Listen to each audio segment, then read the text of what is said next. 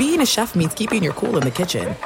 And with Resi Priority Notify and Global Dining Access through my Amex Platinum card, Right this way. it's nice to try someone else's food for a change. That's the powerful backing of American Express. Terms apply. Learn more at americanexpress.com/withAmex. Enjoy all your favorite sports like never before at BetMGM. Signing up and playing is so easy. Simply sign up using code Buckeye and receive up to $1,500 back in bonus bets if you don't win your first bet. When you register with BetMGM, you can get instant access to a variety of parlay selection features, live betting options, and the best daily promotions in the business. And with BetMGM at your fingertips, every play and every game matter more than ever. Place your moneyline, prop, and parlay bets with the king of sportsbooks today. Sign up using code Buckeye and receive up to $1,500 back in bonus bets if you don't win your first bet. That's right, up to $1,500. Again, sign up using code Buckeye and receive up to $1,500 back in bonus bets if you don't win your first bet. BetMGM and GameSense remind you to play responsibly. 21 plus and present in Ohio. Subject to eligibility requirements. Rewards are non-withdrawable bonus bets that expire in 7 days. Gambling problem? Call 1-800-GAMBLER in partnership with MGM Northfield Park. That's 1-800-GAMBLER.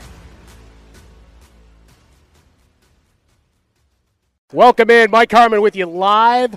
Super Bowl 56, the lead up, the pageantry, the pomp, the circumstance, and the hordes of people making their way around the fun and exciting NFL experience, the convention center. We're on Radio Row. We've got a shiny table in front of us and really comfortable seats that I'll take a nap in later. But pleased to welcome in Will Leitch, LZ Granderson. They've got The Long Game, the podcast. Will, back from Deadspin. LZ is years with ESPN. I only appeared on Deadspin once. Somehow I stayed under the radar. What did you do? I was put in, get this, I was put into a poll when I was doing mostly fantasy football prognostication. They decided to do the least likely to find female companionship. So they put odds up. So they found the worst photos that they could possibly do. Delirious. Wow. That was definitely Delirious. And you finished number one? No, I was third. Third, okay. Oh, you still get a medal. Yeah. Did you beat Barry? I think that's the real No, question. No. I think they left him out. Oh, okay, yeah. He's a guy that kind of gets exempted. From just so handsome. Well, we could talk about him another time. We're not going to do that on the podcast here. I have some thoughts. So you brought up Deadspin, man. What are we doing here? I'm just saying. That was the only time I ever appeared. So there's my link to you all. And obviously, LZ and Will, following your work for years. And now we're talking The Long Game. Before we got to recording, we're talking about kids sports, youth sports, and now we're at the competition at its highest level. But in the background, we've got all these stories swirling, right? The Tom Brady retirement. I know on one of your podcasts, recent episodes, guys talking about Brady, the impact on the NFL. We've got the Brian Flores lawsuits, and you guys going journalist, not hot take nonsense, right? Because as we do, radio, a lot of barking and debating, but you guys doing the nuanced deep dives on these things. We can bark. Occasionally we bark. We can bark. Yeah, we can bark. It's still there, but it's not the genesis. I mean, how did you guys come to this partnership to push this forward? They gave me a shitload of money. Yeah, and there was a little bit left over for me. All right, well, that's good. No, I've been reading. I mean, obviously, I've been reading LZ for years. One of the things, and listening to him and everything about it. I still feel like to be honest, we've done 20, 25 shows at this point, and I don't know how many we've done. Probably not that many, but it seems like a lot. I'll say 3 of them were today. Yeah, it's true. Today it feels like a lot. But I'm still a little starstruck. I think LZ is incredibly, it's such an incredibly talented guy. I always kind of wanted to work with, and I think one of the things that really works too is, obviously we love sports, and I think we both come to this from a place of true enjoyment of sports. You worked in sports media for a long time. At a certain level, people will hit a level where they're okay, I can't find the Super Bowl. We're here. This game is. I'm in the Super Bowl for the 15th year. This is so dull. And in my spare time, I watch sports. This is really, really fun. Sure. But we also write about things that aren't sports, and I think that helps. Is we have the sports obsession, but we write about politics, we write about culture, we write about a lot of other things. And I think that allows us to be both inside the world of sports, but also to see that have a little perspective on it and help in that way. And honestly, I've been waiting to talk to someone like LZ about sports every week for a really long time, because a lot of it is. Listen, I'm not against hot take stuff. I had First Take on in my hotel room today. I'm not against it as a notion, but it's not I feel like there's a higher form, and I feel like these things could be done in a smarter way. And to find someone that feels the same way is very exciting. Yeah, I mean, it's all levels, right? Yeah. So there's the low-hanging fruit. We can do all the GOAT conversations. Yeah. I hate it. Right. It's not my forte, right. But every once in a while you've got to go roll around in that stuff, right? And certainly when there's big topics here, it's the Matthew Stafford Super Bowl and doesn't dismiss 13 years. Yeah. Like, all right, fine. Yes, it does. Sure. There, I answered it for you. But you did it in one sentence. So now we're done. Okay, wow. Joe Burrow, the crowning of a new hero. All of it. But those are the kind of topics you get. But then there's all the nuanced stuff that's going behind the scenes. And when I found out we were going to be able to have a chat, I mean, the Brian Flores lawsuit, as it relates to the NFL as a whole, right? We've watched the machine, and everybody, I think, agrees on a surface level, hey, there's a problem. Right. There needs to be a fix. But then it becomes if you suggest anything that seems even the least bit radical, it's like, no, that'll never happen. It's like, well, obviously what's working isn't, or what you're trying to do isn't working, I should say. But, for you guys, as you start to debate and kind of peel back the onion, like, what are you guys finding, and how does it hit you when these things hit the headlines? The thing that really strikes me, particularly in the heels of the commissioner's press conference, was I don't think he said the word white. Okay. And I bring that up because I think it embodies what's one of the major problems in terms of this diversity conversation, is that no one wants to say what the actual problem really is. Because no one wants to say you're racist, or no one wants to say you harbor racist thoughts, so that no one wants to say that your worldview might be one that excludes people of color. No one wants to say that because inevitably it makes the person you're talking to feel bad. But it's the word that it resonates and it brings an emotion, even if it's not forward, but latent or upbringing or whatever. Right? But it's obvious it's the problem, and so it's hard to solve the NFL's problem with race when it doesn't even want to say the word race. Right. When the commissioner can stand there for 45 minutes and say diverse candidates. Yeah. It's like, well, what the hell is that? Right. You mean black folks, man. You mean Latinos. You mean, enumerate it. Right. Yeah. Like, let's not do it in theory, because then you're going to try and find an answer in theory. Right. And that's the reason why we're still here where we were when the Rooney Rule was first in place, which was what can we do to have more diversity in the ranks of the head coach. Well, I think it starts with being comfortable with saying, we look racist. Let's just put it out there and move from there. And if people are going to go, no, we don't, and then you look at the data. Okay, well, the Rooney Rule has been in place for over about 20 years. We've had more than 120 head coach openings. And for the first 20 years, only 15 have been filled by people of color. What would you call that? I would call it obviously – you can call it racist if you want. You could go straight to it, right? But then you try to pull it back. You're like, all right, you've got the NFL. But why are we pulling it back? Well, but trying to just from an organizational standpoint, you got the NFL, and then you have 32 individual teams, and that's where I get into the radical notions of, well, how do you do this, right? In terms of 32, and like half kidding, it's like, all right, if we're going to go and do a radical realignment, now we're talking about colorblind bidding on teams. And guys, you have term limits for how long your family gets to. You know what? I'm definitely pro that. But I'm just saying, in terms of if you're really going to change it, right? Like, I don't know if a guy dies, they're gonna pass it on, right? I don't think you need to. Will, I don't know if you need to do something like that before you do something like have a real interpersonal conversation with all of the owners, with thought leaders in the conversation of race relations, and having real, authentic conversations, and not just the cursory conversations about let's bring in people to make sure that you're exposed to people of color, as if unless this happens, there's you're no not way. Do it. Right, exactly. Well, yeah, and I think this speaks to a larger thing that we've talked about a lot too, is the NFL still treats this as a public relations problem as opposed to an actual issue with the league that needs to be resolved. And I think you saw a lot of that with Goodell today, right? Listen, Goodell has gotten so much better at these press conferences. Remember how bad the one in New York was, where he was sweaty and now he's really, I think LZ called it on the show that he's getting really good. It's about saying nothing with empathy.